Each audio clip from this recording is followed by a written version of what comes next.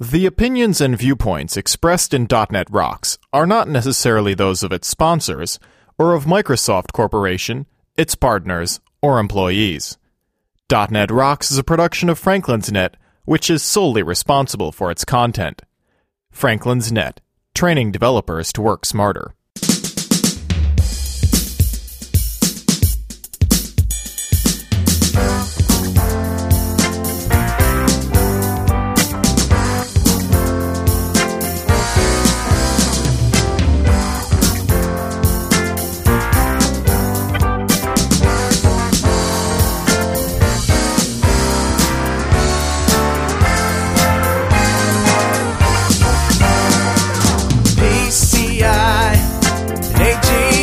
Hey Rockheads, untape your gerbil from the Estes rocket and listen up. It's time for another stellar episode of .NET Rocks, the internet audio talk show for .NET developers with Carl Franklin and Richard Campbell. This is Lawrence Ryan announcing show number 226 with guest Daniel Simmons, recorded live Monday, April 2nd, 2007. .NET Rocks is brought to you by Franklin's Net, training developers to work smarter, and now bringing the just-in-time team system class with Joel Semeniuk on site for your development team. Online at www.franklins.net. Support is also provided by Telerik, combining the best in Windows Forms and ASP.NET controls with first-class customer service. Online at www.telerik.com. And by Code Magazine, the leading independent magazine for .NET developers. Online at www.code-magazine.com. And now, the man who could have sworn the Magic Kingdom was a mushroom farm in Vancouver, Carl Franklin.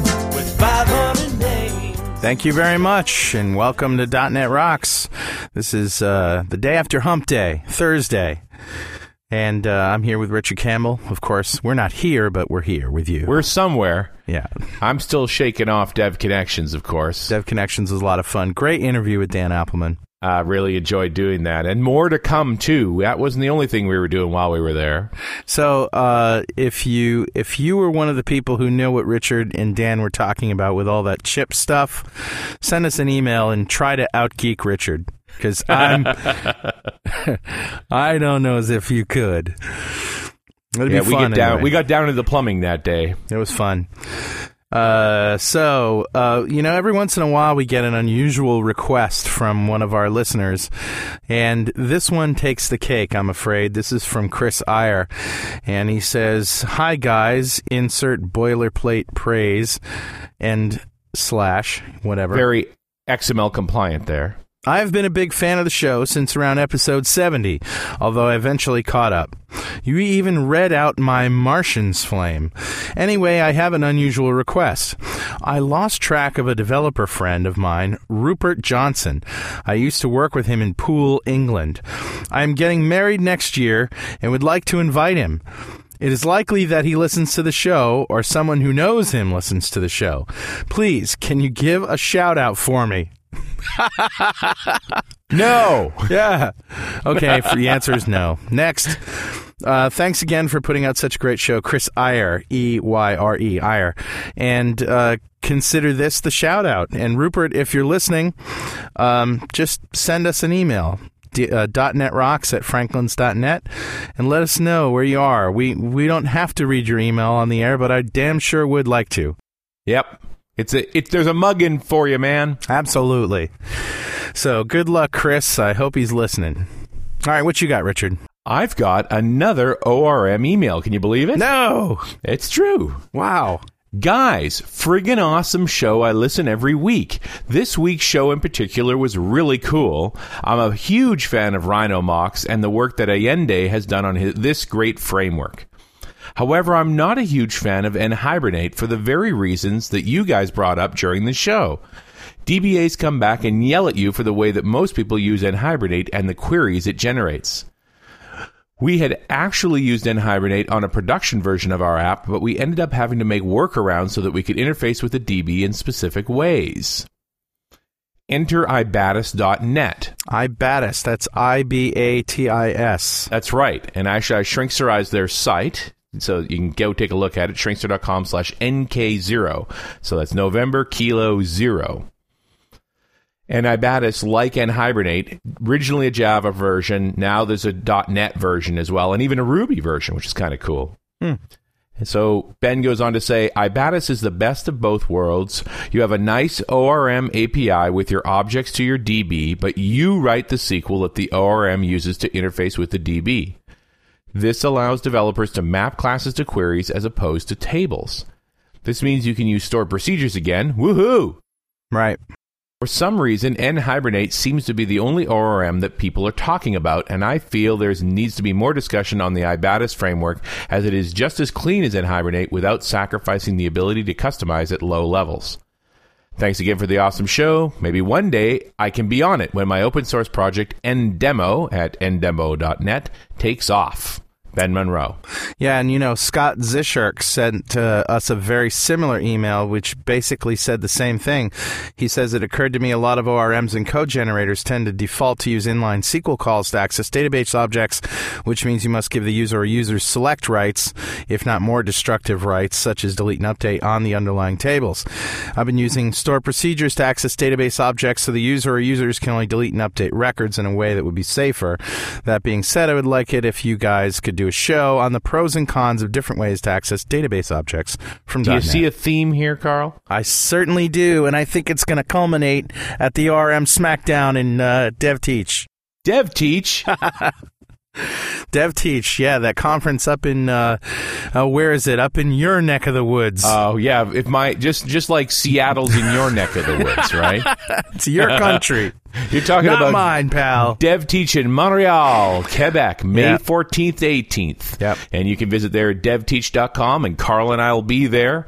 And it sure sounds like we're going to end up with an ORM panel at some point. Or something. I mean, like I said last Tuesday, if we can't get it together like on stage, we're going to go out to a bar and turn on the microphones. But we will have that conversation. And while we're calling out conferences, let's talk about Mix 07. Yeah. April 30th to May 2nd at the Venetian in Las Vegas. That's going to be a huge conference, and we also know, as we've said before, that Microsoft's going to be announcing something very interesting that nobody knows. Nobody knows, not even us. We don't have any idea. And our friend Scott Guthrie's going to be there, keynoting again. Yep. Good show if you're going to go. And what else we got? Tech Ed coming up in Orlando. Right, that's June 4th to 8th. That's coming up. And you better hurry. They sell out early every year. And, of course, we'd like to mention the New York tour that we mentioned on Tuesday's show. Greg Brilled Infusion. New York City is offering a free apartment for a year in Manhattan to work for him, plus a New York City salary. Shrinkster.com/KH6. And also there's a gig in Washington, D.C. for ASP.NET Gurus. A great opportunity there as well. You can read about it at Shrinkster.com/MMJ. All right, Richard, let's introduce our guest today. Daniel Simmons is a dev lead working on ADO.NET at Microsoft. He's been at Microsoft for about 10 years, working on a variety of products, including Outlook, Excel, Live Meeting, and some challenging but less fortunate projects like NetDocs and WinFS. Before coming to Microsoft, he spent several years as the founder of the second ever ISP in Idaho, as well as consulting with a number of small to medium-sized organizations on custom development and IT projects. Welcome to the show, Dan. Thanks a lot. It's great to be here. Great to have you on. Wow, that's quite a list of products that you've worked on. Yeah, I never set out to be the guy who moved around Microsoft and did a million different things, but somehow that happened, and it's been an exciting experience. Your focus is on data. Has it always been so? Well, it has been for a long time, even though I worked on a bunch of the Office applications and things like that. Most of what I have always done has been the data side of those applications. And so one of the things that was really cool when I came to the SQL Server and Data Programmability Organization was to say, let's bring the experience of looking at applications and how do we approach writing apps that use data to these guys who are spending all their time down in, building the plumbing only, And so that culminated in ADO.NET. Is that what you're trying to get at here? Yeah, absolutely. So, I originally joined to work in the WinFS team on the API side of that, and then we went through this process of realizing that a lot of the innovation that was going into WinFS applied across all different kinds of back-end database storage, and how could we sort of merge that into the general effort and down into ADO.NET. Awesome. Well, you did a great job. Let me just say, I love ADO.NET. Very cool. I appreciate that. It's I certainly can't claim responsibility for all of that, but it has been great to join this organization with a lot of great people who've done a lot of great things, and then ride on that and see what new things we can build. Do you have any, I know Richard's chomping at the bit here to ask you a couple questions, but I got to ask, are there any, keywords or features or anything that you could take credit for, or at least partial credit for? Well, things we recognize? When you talk about the new stuff coming, the ADO.NET Entity Framework, that's the place where I've been really in the center of the object services layer of that, essentially from the beginning. Okay. Prior to joining the ADO.NET team, all of my work pretty much was in non-managed, native coding, so less of the .NET keywords there. Okay. All right, so you weren't working on ADO.NET 1.0. You're actually working on 3.0. That's right. 4.0. That's right. So, what version are we up to now? Well, I guess it's actually going to be 3.5. Okay. So when they ship Orcus, the plan is the .NET framework will be sort of all 3.5. Cool. And that's the next ADO.NET. Awesome. Now I got to tell the story. Okay. So I first heard from Dan when he fired us an email when we were talking about the ORM Smackdown. Ah, right. Right? Yes. And because he talked about the ADO.NET Entity Framework. And I thought that was I've heard about the Entity Framework for a while now, and so I thought, well, we're going to the MVP Summit, so we'll have a chance to meet him. So I decided, I'll be there. I'll make sure to see that talk. Not that he was giving it, but he'd be there. So I go, and I'm on the ASP.NET side, right? And the MVP Summit tends to put you into your team. The big thing that I think the MVP Summit gives more than anything else for MVPs is direct access to your team. The guys who are doing the work, you can get to talk to them and see what they're working on. It's very exciting stuff. So I crossed over, actually, to change buildings over to building 42, found this session, this ADO.NET Entity Framework introduction session, sat in the back and watched. And, of course, MVPs, for the most part, you really know each other, and there's the usual suspects. Right. Okay?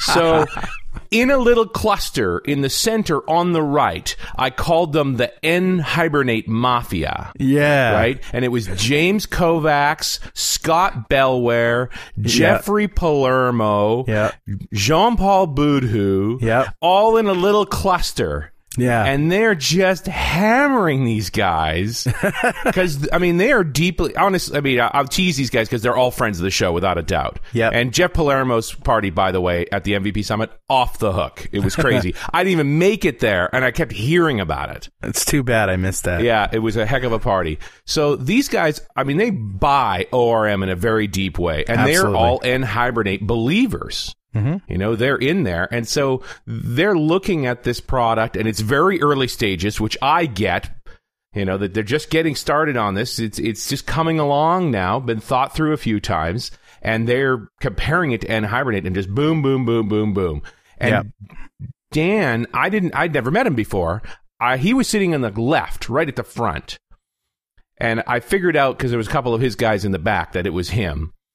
And when the session broke, he made the mistake of popping up a couple times and answering questions.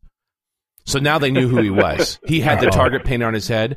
When the session broke, it took him an hour to get out of the room. Oh. The boys were just on him. And even when he got out of the room, they were still on him. So I think we exchanged like 4 sentences. And I said, look, I really got to get you on the show. Can I book you right away? And he said, absolutely. He says, I'm going to leave you alone. Because I've been in your hot seat where you're surrounded by guys who are just on you. Yeah. You go to work. This is the gig. And I'm going to go. I'm going to go get something to eat. That's right. It was a cool discussion. It was so good, in fact, that a group of us said, hey, you guys, clearly we need to talk some more. And so the next day we scheduled a lunch after one of the other sessions and just all sat around in a room in front of a whiteboard with a big group and just went at it. That is so cool. And I think one of the things that was very apparent to us, several of the folks from the ADO.NET team talking to these folks, was that there's this impression that this group of people have that we just completely don't get their style of working. We don't get what they do within Hibernate. We're not, we're trying to build this other product. And that's an impression, as you say. Yeah, and so the more we talk about it, we work through that. At one point I stopped, Jeffrey Palermo and I sat down and talked for maybe an hour straight. And I said, okay, here, let's stop for a second and let me give you a vision for a few releases out. This is what it could be like. Right. And I sort of start describing this, and he's like, yeah, perfect, you got it, okay. Yeah. Now let me describe to you why that's not coming this release, and I'm sorry, yes, you'll stick within Hibernate a little longer. Yeah, I seem to remember talking to, I think it was Jimmy Nielsen, about the Entities product and how he blogged about it, and after he blogged about it, he says he has no idea what happened, but all of a sudden all traces of it were gone from Microsoft's website. Like the product just disappeared. And so, he sort of kids everybody, and people kid him that he killed the product. So it was funny to me. I've been listening to the show for a while, and I remember listening to this exact session and laughing on my way to work that nobody on the product team was even aware of his blog entry when that thing went out and came back, right? Yeah. I was like, oh, well, yeah, that's interesting. Maybe I should go read that blog entry. Right. But, that's the typical stuff that happens with these, when you're trying to forge a lot of new ground and there's a lot of different teams inside Microsoft and a lot of stuff going on, and somebody says, hey, I want to share some stuff about this, and so something goes up, and then, oh, wait, wait. Yeah. Got to get the coordinated message. Right. Yeah, it is a complicated machine, the inside of Microsoft. So you're talking about the entity framework. Let's define that before we go any further. Sure. So if we take a look at the entity framework, it's kind of a broad topic. So I'll give a little bit of vision, and then we can sort of dive in and talk about what actually appears in Orcus and in future releases. Okay. So the idea of the entity framework is to create a new data model that's a higher abstraction than what you get from the relational data model. That's sort of closer to the way that we actually think about write applications, write business logic, but that has the same kind of theoretical underpinnings that will give it sort of long-term legs that you get out of the relational model. So the basis of this is the entity relationships kind of model that was defined by this guy, Dr. Peter Chen, a long time ago, 1976. There was when he published the first paper on it. But usually the way people use entity relationships in practice is they draw pictures on a whiteboard or maybe in an electronic document. That's how they're going to reason about things, but then they translate that into some completely different form when it comes time to actually build the relational database and build your application logic. Right. And so the idea of the entity framework is that we make a real runtime representation of the structure, the model of your data and the constraints on that's in terms that are much closer to the way your application runs. And more like the way people think about it. I keep seeing the whiteboard drawings we do where we just draw sales, and that's a raft of tables. Right. So it'd be fair to say that in general this falls into the ORM category. It does, but there's a pretty key distinction, because one of the things that we're trying to do is capture just the structure and the relationships and constraints on the data as a separate thing before you get to the point of actually building your objects that have behaviors. Okay. And that have business logic on them. And the reason why we do that is that we had this realization in the company. Not only have we had this ORM problem that's been going for some time, where people want to write business logic and they need to do it in terms of their objects, but you've also had this same kind of problem showing up in a variety of other things, like if you go look at replication. And you say, okay, I'm going to do replication from SQL Server to a client machine because I want to have an offline operation, and so I'm going to use merge replication. It's not replicating everything in the table. And suddenly I want to pick pieces of several different tables to make up one logical entity and make sure that thing replicates all at once or not at all.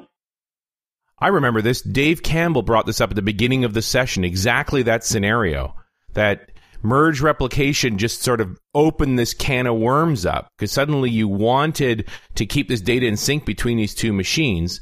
You didn't necessarily need it all, and you didn't want partials. It had to be, the reality of replication is you're always further away than you wanted to be, and the connection fails, and you want it to be able to know where to roll back to. So you've got to be able to define a transaction around that replication. Yeah, that's a big challenge. Well, and it's a challenge that the replication team has been taking on for a while, and they've been building their own way of defining the pieces that go together to make up a logical unit for replication. And then we said, okay, that sounds kind of like what we're doing for objects. And then we look a little farther around the company and we come to people working on reporting. And they say, well, I have the exact same problem. I want to pick these pieces from a table and I want to secure them with a security token so that I can filter on them and only show certain ones in reports to certain people. And I want to manipulate them and have an authoring language that operates at this higher level. And so they define their own thing that talks about how the pieces that go together. And then you go talk to the WCF guys, and they're defining the pieces that go together that show up in an XML document or some other form when you're remoting. And suddenly you find that this same problem is being redone in separate silos all around. Right. And we like to find one representation that you can say, okay, I'm going to build the model of the logical entities that work in my application and the way they're related to each other, and then I want to reuse that information in all of these different places. That's who said it? Scott Hanselman has a famous quote that's like, every problem can be solved by adding one more layer of indirection.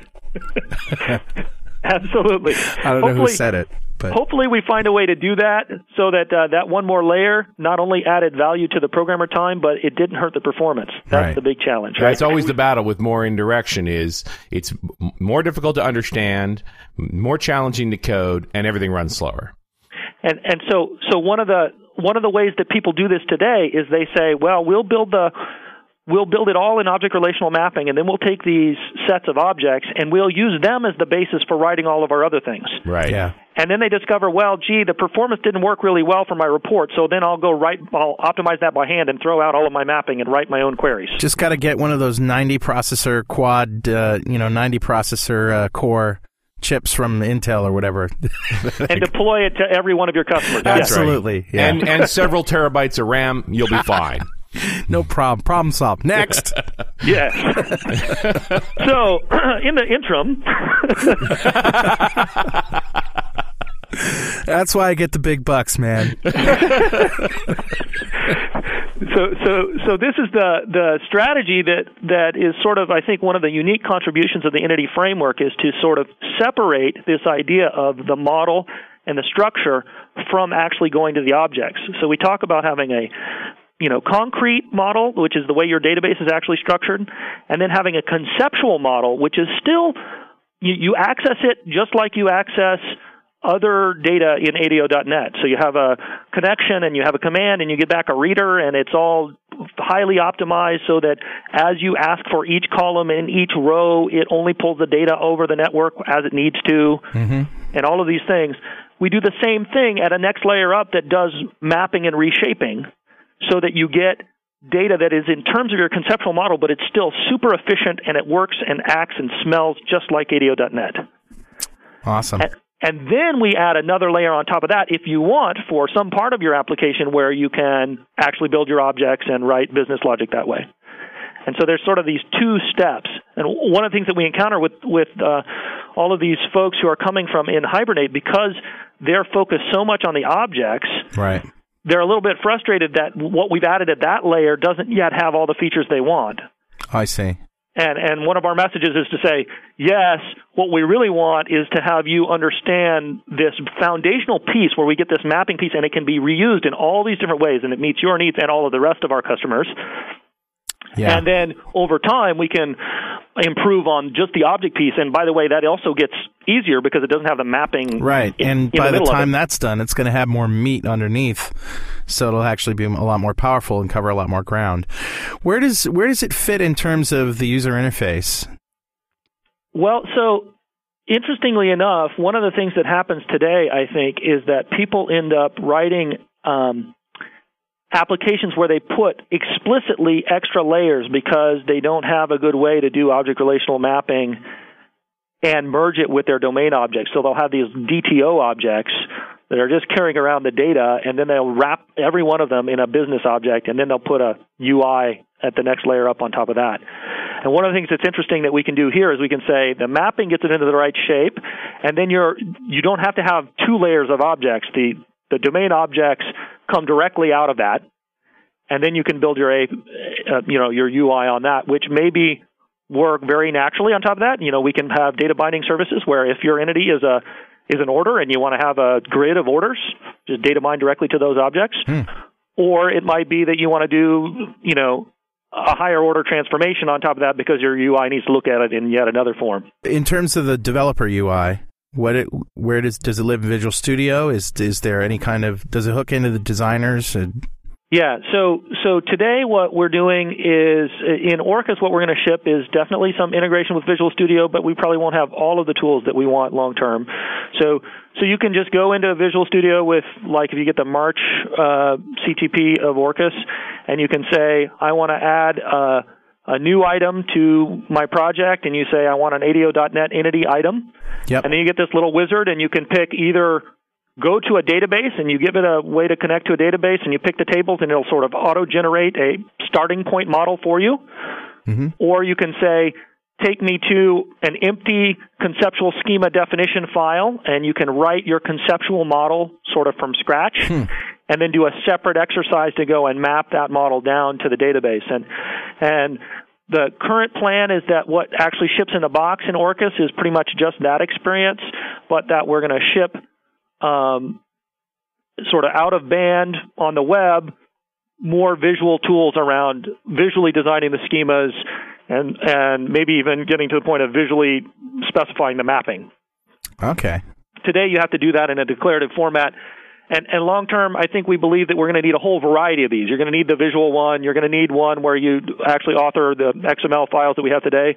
We're also going to want to have the ability to say, hey, just go to my classes and put a few attributes on them, kind of like the experience you can get in some of the other products. And then in any of those ways that you specify it still turns into the same runtime representation that we have of the metadata system that's part of the entity framework that knows about all of these mappings. Now, since it's based on or related to ADO.NET, I assume that it can use whatever data provider that you want to use. That's exactly what I was thinking. It's like, so we're not bound. This doesn't all have to be from SQL Server. This is anything we can cram into a data set.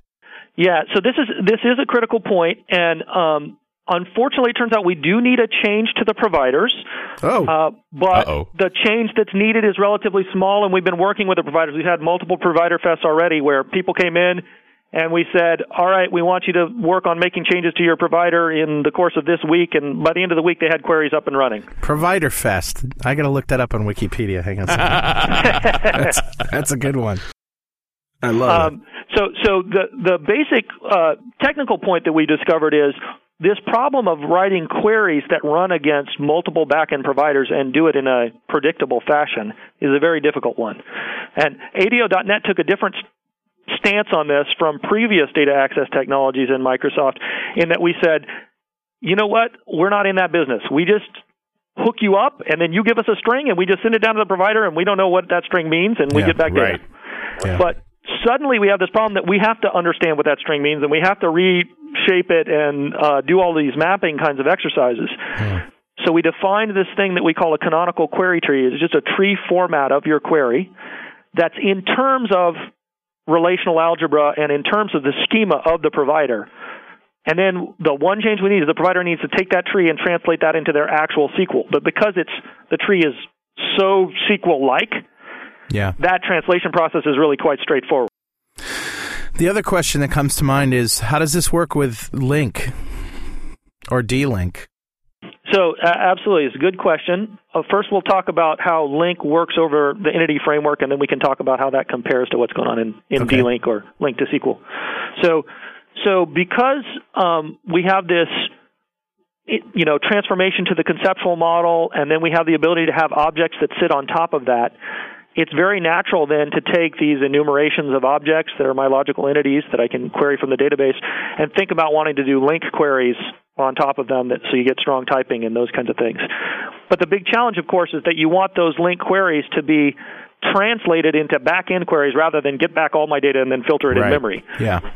And so that's the key concept, in link, of being able to define an interface that's iQueryable and get a handle on that specification rather than the compiler actually compiling it. And then we do a runtime translation of that query specified into the same query format, these same query trees, and then it runs through all the rest of our stack the same as if you had specified the query any other way. Okay. And in particular, one of the big innovations in the entity framework is the ability to say, not only do you have link as an option, but you also, for those cases where you really have to have a dynamically generated query, we have a rich query language that we call entity SQL. It's very close to SQL, but it has extensions, so it understands the things in the entity data model, like inheritance and navigating relationships. Sweet. And things like that. But it is a full representation query language, so it's got, you can compose your queries, you can do joins, you can do very, very rich query capabilities. Wow. And then those get translated. So you can do it sort of either way. You can either buy into Link, which for some solutions makes very great sense, and for some solutions not as much sense, or you can go the textual-based query option. So this is, again, a classic feature of the strength of the .NET framework, that if you need to get under the hood, you can. It's not going to be simple. You got to work hard to do it, but it's worth it because it means there's really no roadblocks. I think the big thing that people fear in the whole ORM concept is that you're going to abstract me away from my data, and sooner or later, you're going to burn me for that. There's going to be no way. Black box me. Yeah. And absolutely, since being the ADO.NET team, we have lots and lots of feedback from the customers who are using relational data access today. And one of the things that we tried really hard in doing this, and I think is another way that the entity framework is very different from some other ORM efforts, is that we're saying it's very much in the spirit of ADO.NET. So it's a series of components that are public, and there's architecture that you can look at all the different pieces, and you can buy into as much or as little as you want. And it does everything, according to ADO.NET principles. So, for example, we never make a query unless you know when it's going to happen. It's very explicit. We never talk to the database unless it's explicit. If you want to build something that does it automatically and implicit on top, we provide the hook so that you can do that.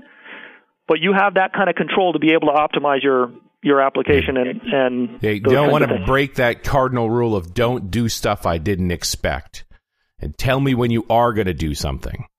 Exactly. And this is a problem that most ORMs struggle with, because they're trying so hard to give this transparent experience to the business logic developers that there's no database here, and when I go to my customer, I've got a collection of orders, and I just go enumerate it, and magically the orders are all here. Yeah. But at the same time, then that introduces all of these, unexpected behaviors in your application. It becomes very difficult to get the performance and all of the other characteristics correct. And you mentioned like the business logic tier. I can see that this is not a replacement for CSLA.NET Rocky Laka's framework, that it's really something that would work underneath that framework, because business objects are a different creature from entities. Entities are only one small part of the equation. Absolutely. I think for some class of applications, you might say that I'm going to make my entities and my business objects be the same. And I think for the first time, we begin to have enough abstraction from the database and enough control that you could actually entertain that for some real projects. But clearly, there are projects that go beyond that, and you're going to say, no, absolutely, I want to have a separate layer. Have you ever felt envy for the new slick interfaces introduced in Windows Vista? I'm sure you want to have something similar in your apps, but unfortunately that's quite hard to achieve with Windows Forms. There is WPF, of course, but that requires you to adopt a whole new programming model. Wouldn't it be nice if you could have scaling, rotations, animations, alpha blending, complex gradients, and all that in classic Windows Forms? How cool would your application be then? Well, it's going to stand out, and it's definitely going to look nice. Stop envying and start delivering great experiences today. Telerik Rad Control Suite for WinForms offers the first Vista-style controls for Windows Forms. Pick a Vista piece of UI and try to implement it with the Telerik controls. Chances are that you can do it. Join the Telerik WinForms Challenge today to explore the controls in a fun and engaging way. The challenge is a mini quiz that shows off the unique features of the controls. In just 10 to 15 minutes, you can see how you can make your desktop apps much more appealing. And you can win a product license by simply answering 5 questions correctly. And everybody who completes the challenge is automatically entered into the drawing for the grand prize. Get this, a 50-inch plasma TV. Check out Telerik Rad Controls for WinForms and join the WinForms Challenge today at www.telerik.com/contest. So what kinds of projects would this be applicable to have your to your business logic and your entities one and the same? Like, where would that be a good idea? Well, I think it has to do with how complicated your business logic is. I think we're striving for the world where you can have the flexibility that you need with as few layers as possible, right?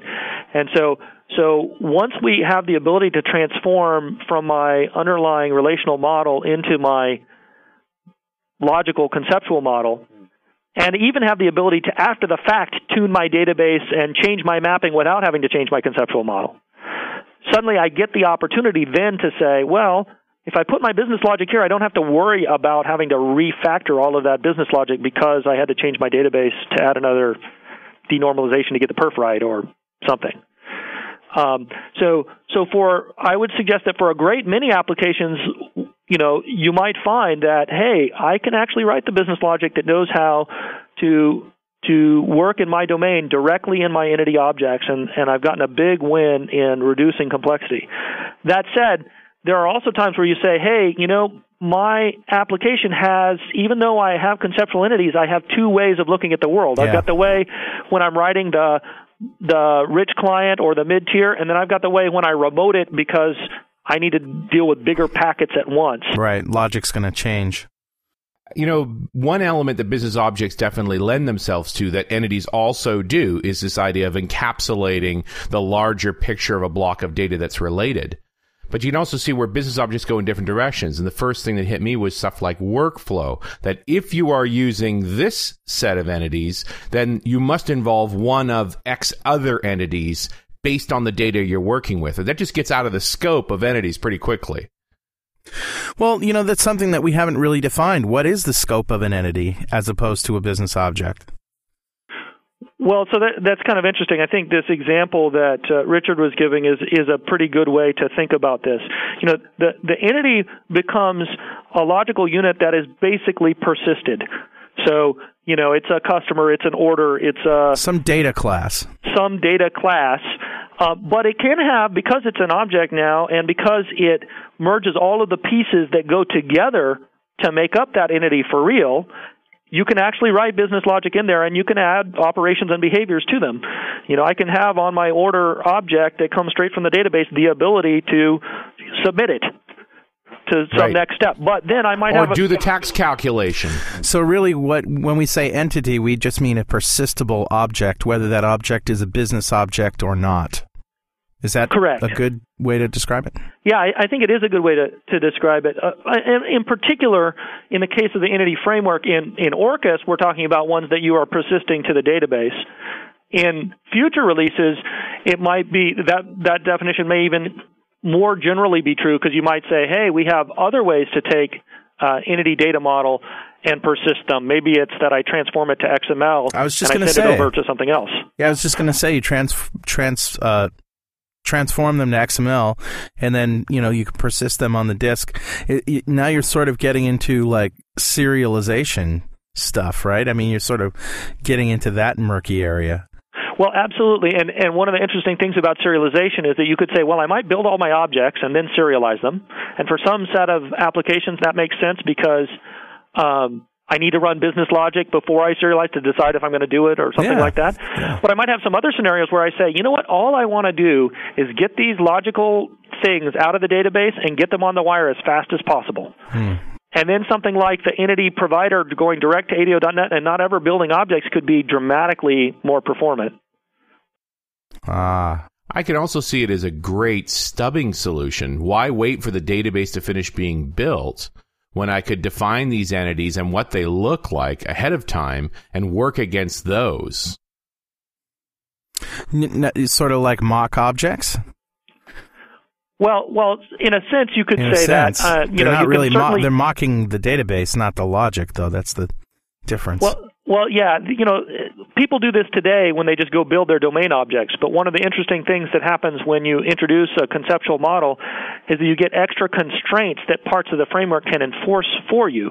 So, for example, you can define a relationship between two of your entities, and you can specify that the multiplicity of one end of the relationship can be many, but the other one must be one. And then the framework can provide classes for you for the collections and references that automatically enforce and do fix-up, so that when I add a new order to my customer's orders collection, that order automatically gets a reference back to the customer. Yeah. And you didn't have to write any code to do that. Yeah. Right.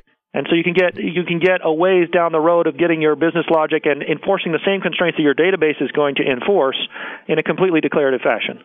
Yeah, more and more declarative structures. And just, Rocky, I know you're listening out there. I haven't forgotten about you. I think there's still a distinction here in CSLA.net that I think what Entities is bringing to the table now is that those very simple apps, the simpler class of apps that were built in CSLA.net, because that was all we had, may well be switching to the Entity framework. But there's a level of sophistication here where CSLA.net is going to live happily. It is another layer of abstraction that will, if both exist, if Entity Objects and CSLA both exist in the same project, that CSLA would be the larger level of abstraction over that. Absolutely, and you can certainly imagine, and one of the things again about this design point of buying into as much as makes sense. You might say, you know what, I don't even want the object services layer from the Entity framework because I already have CLSA.net. Right. But I do want this transformation, this ability to do mapping to a conceptual model underneath. And I know you're not here for this version, so I'm not going to commit you to the feature, but the prospect that I'd be able to do those declarations in the Entity framework and then hand it to replication and say, this is a unit of work, make sure that gets replicated, that's a lot of code I didn't have to write. Sure. Absolutely, and that's really where the vision is, and that's why in this release we're saying, hey, let's get the mapping and the definition of this entity data model really nailed down. So we have this foundation so that in future releases we can start delivering just a whole realm of services on these that you just get automatically. You build your objects and you do a little bit of information to let us know what the model was, maybe from just the definitions of your objects or maybe because you authored them separately. And then you get to leverage that in a whole bunch of ways. Is there any way that you can hook into, or maybe you already have or are planning to, hook into the Whitehorse class designer? I called it Whitehorse because that was the code name, but the class designer in Visual Studio. So right now we're not so much hooking into the class designer because we're thinking more in terms of there's at least some set of customers that wants to go design their model first. Yeah. And not necessarily even thinking about classes, and then do a separate exercise of moving to classes. So, I think the first goal for us is to say, let's have a first-level entity data model designer, and then, but over time, there's lots of opportunities for tools, and, going into the class designer and having a way to just sort of decorate and say, yeah, this hooks up to these entities. Or have it reverse engineer the way it does already with classes to have it represent those things as, little things dangling off the classes that will bring up the entity designer. Absolutely. And this is a very interesting point about generation. One of the bits of feedback we get from folks that's right on the money is, hey, the kind of automatic generation we have now goes from the database up to the model. But there's this other kind that a lot of people want, absolutely, that is going from the objects down. And wouldn't it be nice if you could, from your object, say, generate me a database, or, hey, I added this property to my object, and would you please not just generate the database, but generate the modification script that would add the column to the database, and then if I decide to roll it back, generate a second script that'll pull it out. Let me give you my thoughts on that because, I've talked to quite a few people about this, that, when we have... There's all sorts of tools that have been, that have done this throughout time, code generation tools that are sort of modeled down. And, what most people do, even especially the ones using like UML, right? Because UML is now just like in the realm of whiteboards. You design something, maybe you print it out to look at it, and then you go write your code. There isn't any way to directly... rational for Java, okay, but for .NET, there's no events or anything like that. So they have the class designer. But I don't see a lot of people using it just because, after a while, something will happen and it'll sort of just blow up, It's just seems like it's very hard for these designers to just go all the way to allowing me to just work with them throughout the whole life cycle of the application development. I agree. I think one of the interesting stories is the one that says, I'm not trying to generate my code from my model, but what I'm trying to do is I'm writing my code and then maybe putting a little bit of hints in it so that we can generate the model out of the code. Yeah, that's a very useful thing to do. Let me take a bird's eye view of this code and see what it looks like. Absolutely. And I do think the key to all of this is sort of the requirement, if anybody's going to go down this path, is this nature of bidirectionality. That if I tweak the model, you can tweak my code, but don't mangle it. Right. And if I modify my code, it needs to be reflected in the model. Right. Absolutely. And so I would say in Orcus, we're getting sort of some of this direction. We're getting the story that says, like many of the Visual Studio designers, hey, there's this way you can describe the model, and then we'll do code gen of partial classes, and if you put your data in the separate side of the partial class, everything works. But you also have the option, if you don't want to do that, of writing your classes from scratch, implementing a few interfaces that allow us to be aware of what's going on, and then writing the model by hand. In a later release, we want to be able to say, okay, let's go the next step, which is to say you just write your classes, and then you tell us to build the model for you. Right. Either one time or in an incremental fashion, because that's just, the truth is in the classes. You know, we clearly have some set of customers who say the truth is in the model because I'm a big corporation and we have a back-end IT group and they have written a model and then they have different departments that write apps against that model. Right. And so that's one thing we want to support, but we also want to support the group of folks that says, hey, the objects are the truth. And just always generate the model from there, and then we can work down. Yeah. Because isn't the code's always the truth, guys. It is the manifestation of it one way or the other. You may be able to cast the truth down to us from on high and let us know if we match, but what we ultimately wrote is the truth, even if you didn't like it. Of course, I'm surprised to hear you saying that, Richard, being the database guy, because there's another camp who would say, no. No, the data is the truth. What's on disk? Yes, what I stored is what matters. I'm a IT as a service kind of guy. In the end, I don't create the data. I only let you know what you got, and that means that the guys who create the data are really the guys who matter in the end. It's important that we let them know we captured what was important, but you have to deal with the realities as well. Also, instead of having the database, you have, a family and children and, other intelligent entities to look after, unlike some DBAs that all their life is the database. Hey, get out of there. Put that down. Stop slapping your brother. Well, at least we wash our hair. True. Now we're going to get hate mail from DBAs all over the world, right? I don't wash my hair. One of the scary possibilities that we're entertaining, or maybe exciting, as depending on how you want to think about it, is that if you take this entity framework vision farther and farther forward, you eventually say, well, why did I need to specify the relational model when I wrote my database at all? Why didn't I hand my entity data model directly to SQL and say, store this and do it fast? Yeah.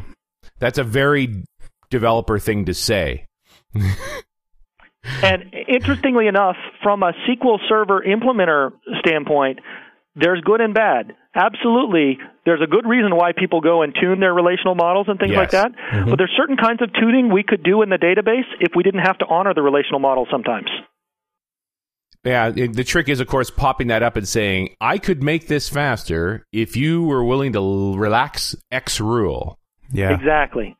And so, believe me, I really dig the idea, just putting on my DBA hat for a moment.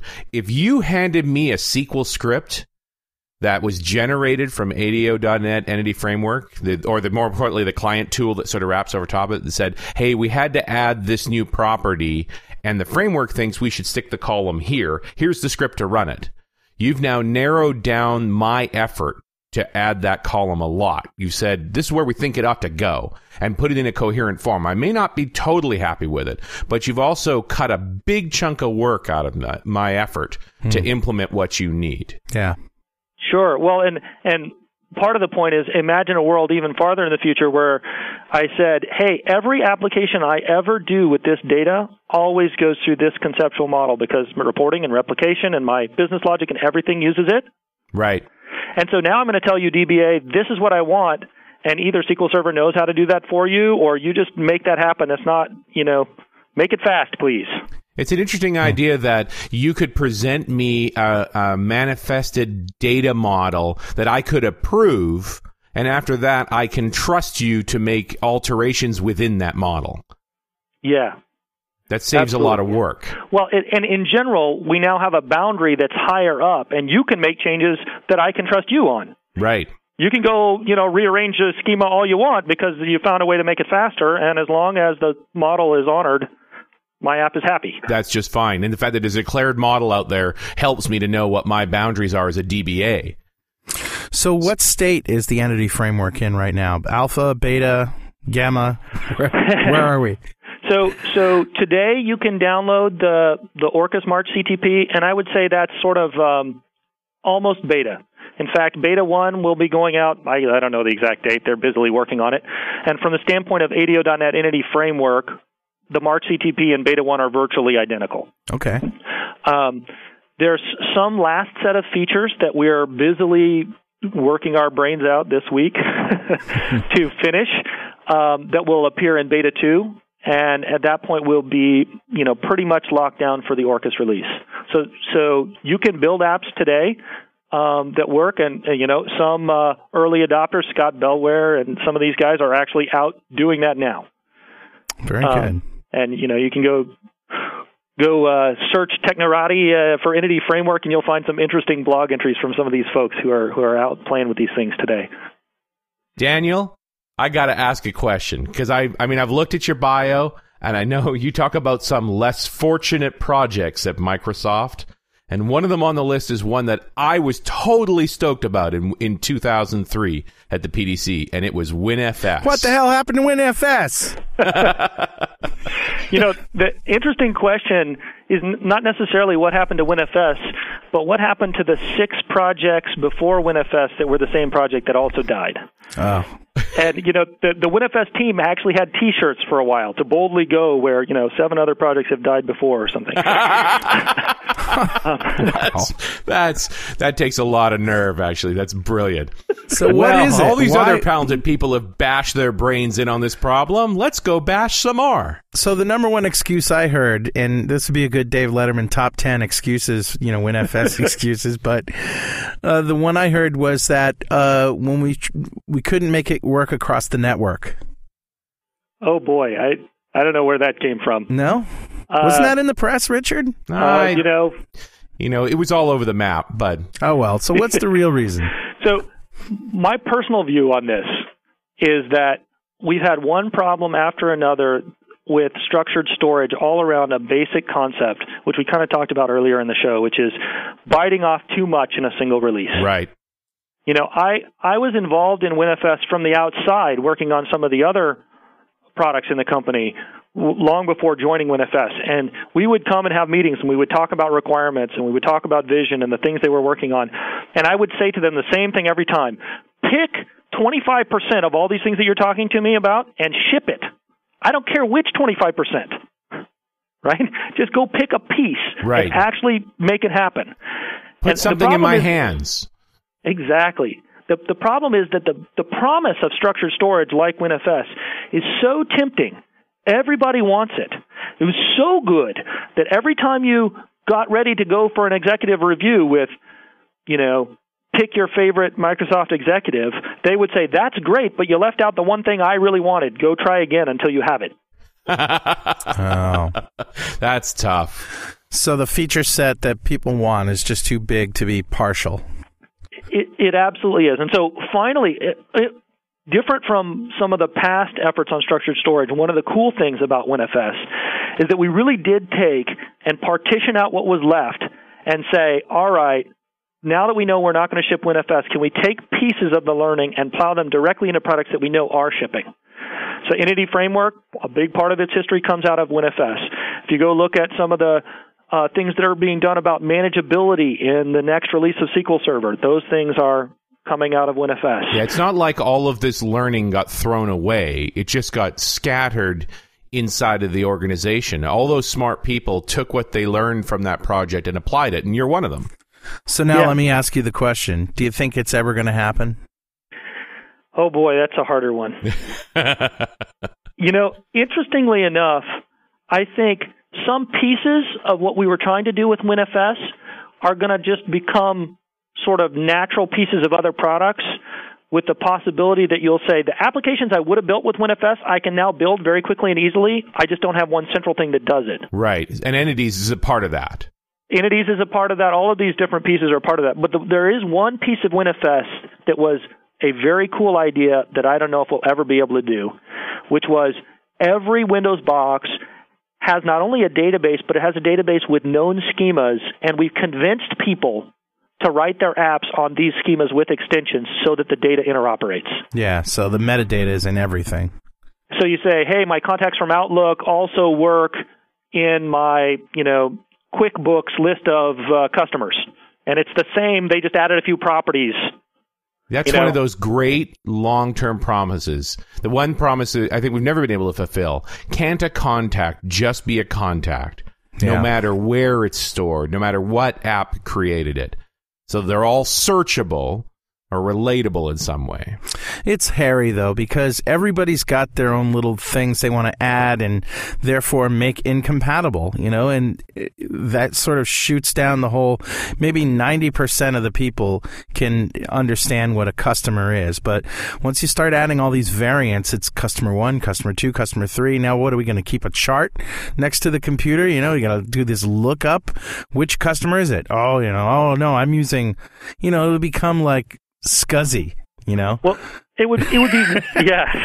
Like, how many standards can we possibly make with the same name?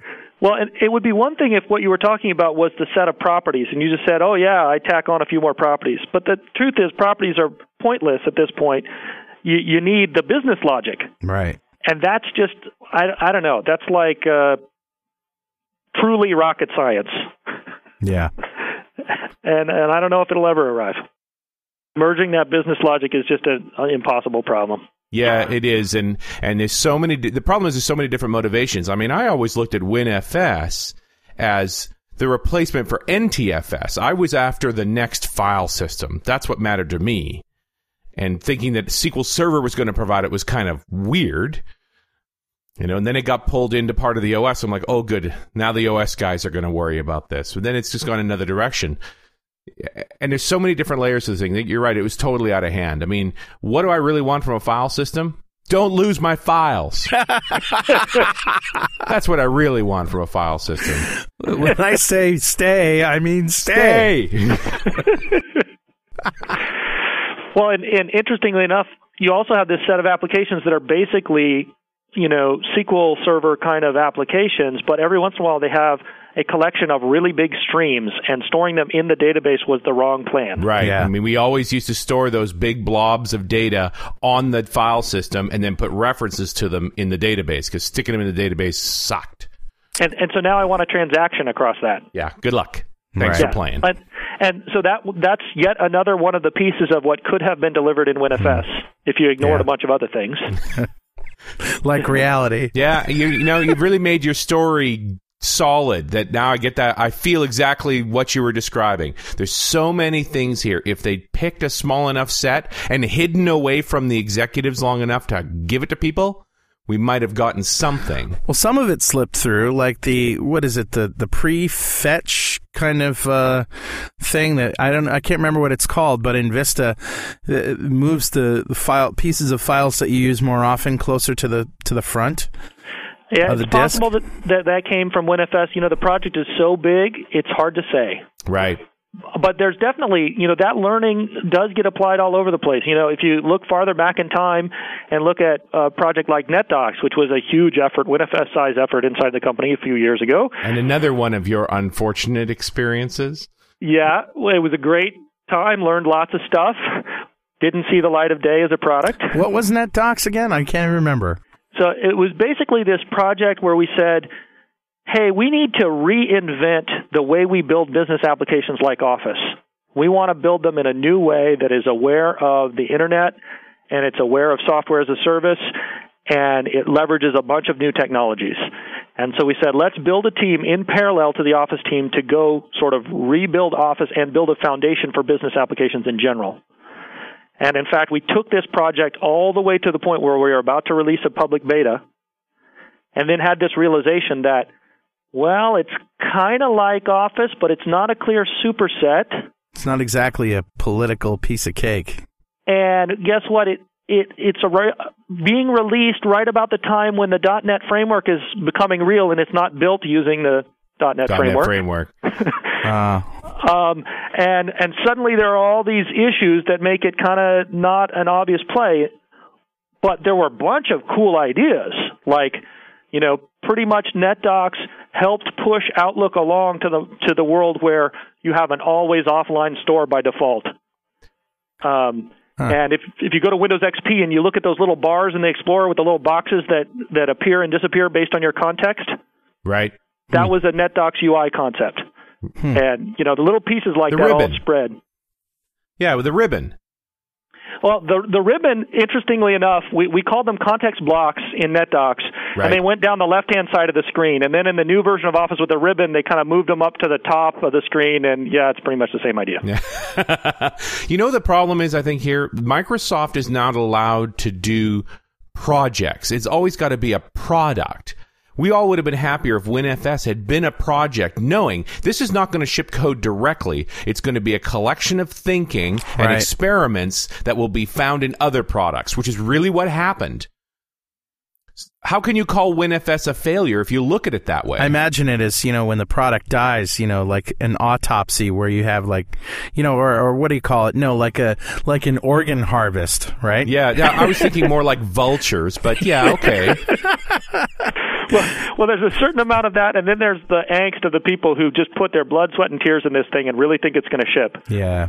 And that's tough. Do they do anything for you when they cancel a project? Do they take you out to dinner and any consolation prizes or anything? A little wake? No, there's a certain amount of try to distract you by the next new shiny thing as fast as possible. Man. There should be some, sort of ritual service, like Richard said, a wake or something, where everybody dresses in black and you do a little ceremony. I'm serious. That stuff is important. We need to move on, An informal version of this, the day they announced that NetDocs was canceled, we had this huge conference room with all these people in it, and people are showing up with beer and they get to the end and somebody says, "I've got any questions?" and somebody raises his hand and he says, "Can I have my job back?" It was a sad day. I'm telling NetDocs stories. Oh, I remember NetDocs. Oh, man. Well, and I really like the idea that you would have these projects where these talented folks could dream and push these ideas around and try different pieces of it and not consider it a failure when ultimately they say, okay, we've sort of gone as far as we're going to go on this. Let's take the valuable bits with us and take them to other things. Well, Microsoft Research does that, right? All those great research projects like you saw the other week, Richard? Yeah, I would think so, though they tend to be even further out. Yeah, there's a big difference between a product, even in a project form, even as an incubation, and a Microsoft research effort. There's something about building the code to build a something that might possibly ship. And I also think it's really about a team, too. To take a bunch of Office guys and clear the whiteboard off and say, okay, guys, if you're going to rethink Office, what would you do? Yeah. Knowing the pain points you've got in Office right now and you were going to start over. I think you get a very different vision than the researchers, exploring those brand new ideas. What's a different way to word process? That kind of thing. I was just going to say, this is definitely one of the coolest things about being at Microsoft, is that you can go work on these really exciting things and not have to worry that your startup is going to disappear out from under you, and that you can go explore something and then move on to something else. Right. The venture capitalist shows up and says, ship it now.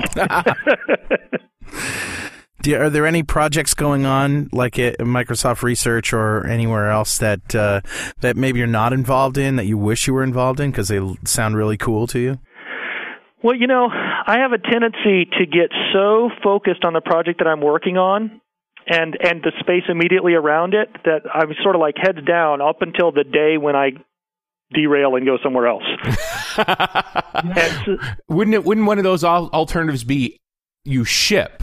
and then you need to go somewhere else. You know what it's like when two new mothers get together, like they've just had their babies and maybe they're like a year old, and they get together for the first time and they talk, and how one talks about hers and the other nods and pretends to listen, but really she's thinking of what she's going to say about hers. And they both talk, but neither of them can hear a word the other is saying. Is it like what happens when you guys have lunch with somebody who's working on another project? Do you ever say, "Tell me about your project," and then they're blah blah blah blah blah blah blah blah blah blah blah blah blah blah blah blah, and you can't hear a word they're saying? Does that happen a lot at Microsoft? It happens a little bit, although there's a tendency to listen just enough to say, "No, you're doing it wrong. You ought to be doing it using my stuff." I always figure you weren't even going to answer that one, Daniel. These are people you have to work with. Oh, no, I don't listen to any of my guys that I talk to. No, not at all. Blah, blah, blah, ORM, blah, blah, blah, blah, and hibernate, blah, blah, blah, blah, blah. We pretty much have to just get used to the fact that we all work that way. Yeah. Well, you have to be completely immersed in what you're doing to really give it the opportunity that it deserves. Yeah. Absolutely. All right, man. We're going to have to wrap it up. Hey, Daniel, thanks a lot for talking to us. This has been a great little discussion. Oh, it's been a pleasure for me as well. Thank you very much. And good luck on shipping the Entities framework, and I can't wait to see it. Oh, yeah. And please encourage folks to go check out some of these, the CTP, get on the forum, those kinds of things. We have some links there, and we'd love to hear the feedback. Well, and Absolutely. I know from personal experience, you take feedback in a serious way. You dive into guys that make me afraid. So, that feedback is important. It is, and it really a lot is. of you had a knack for generating a lot of passion in the room that day, and I hope it keeps going forward. Very good. Very cool. All right, and we'll see you next time on .NET Rocks.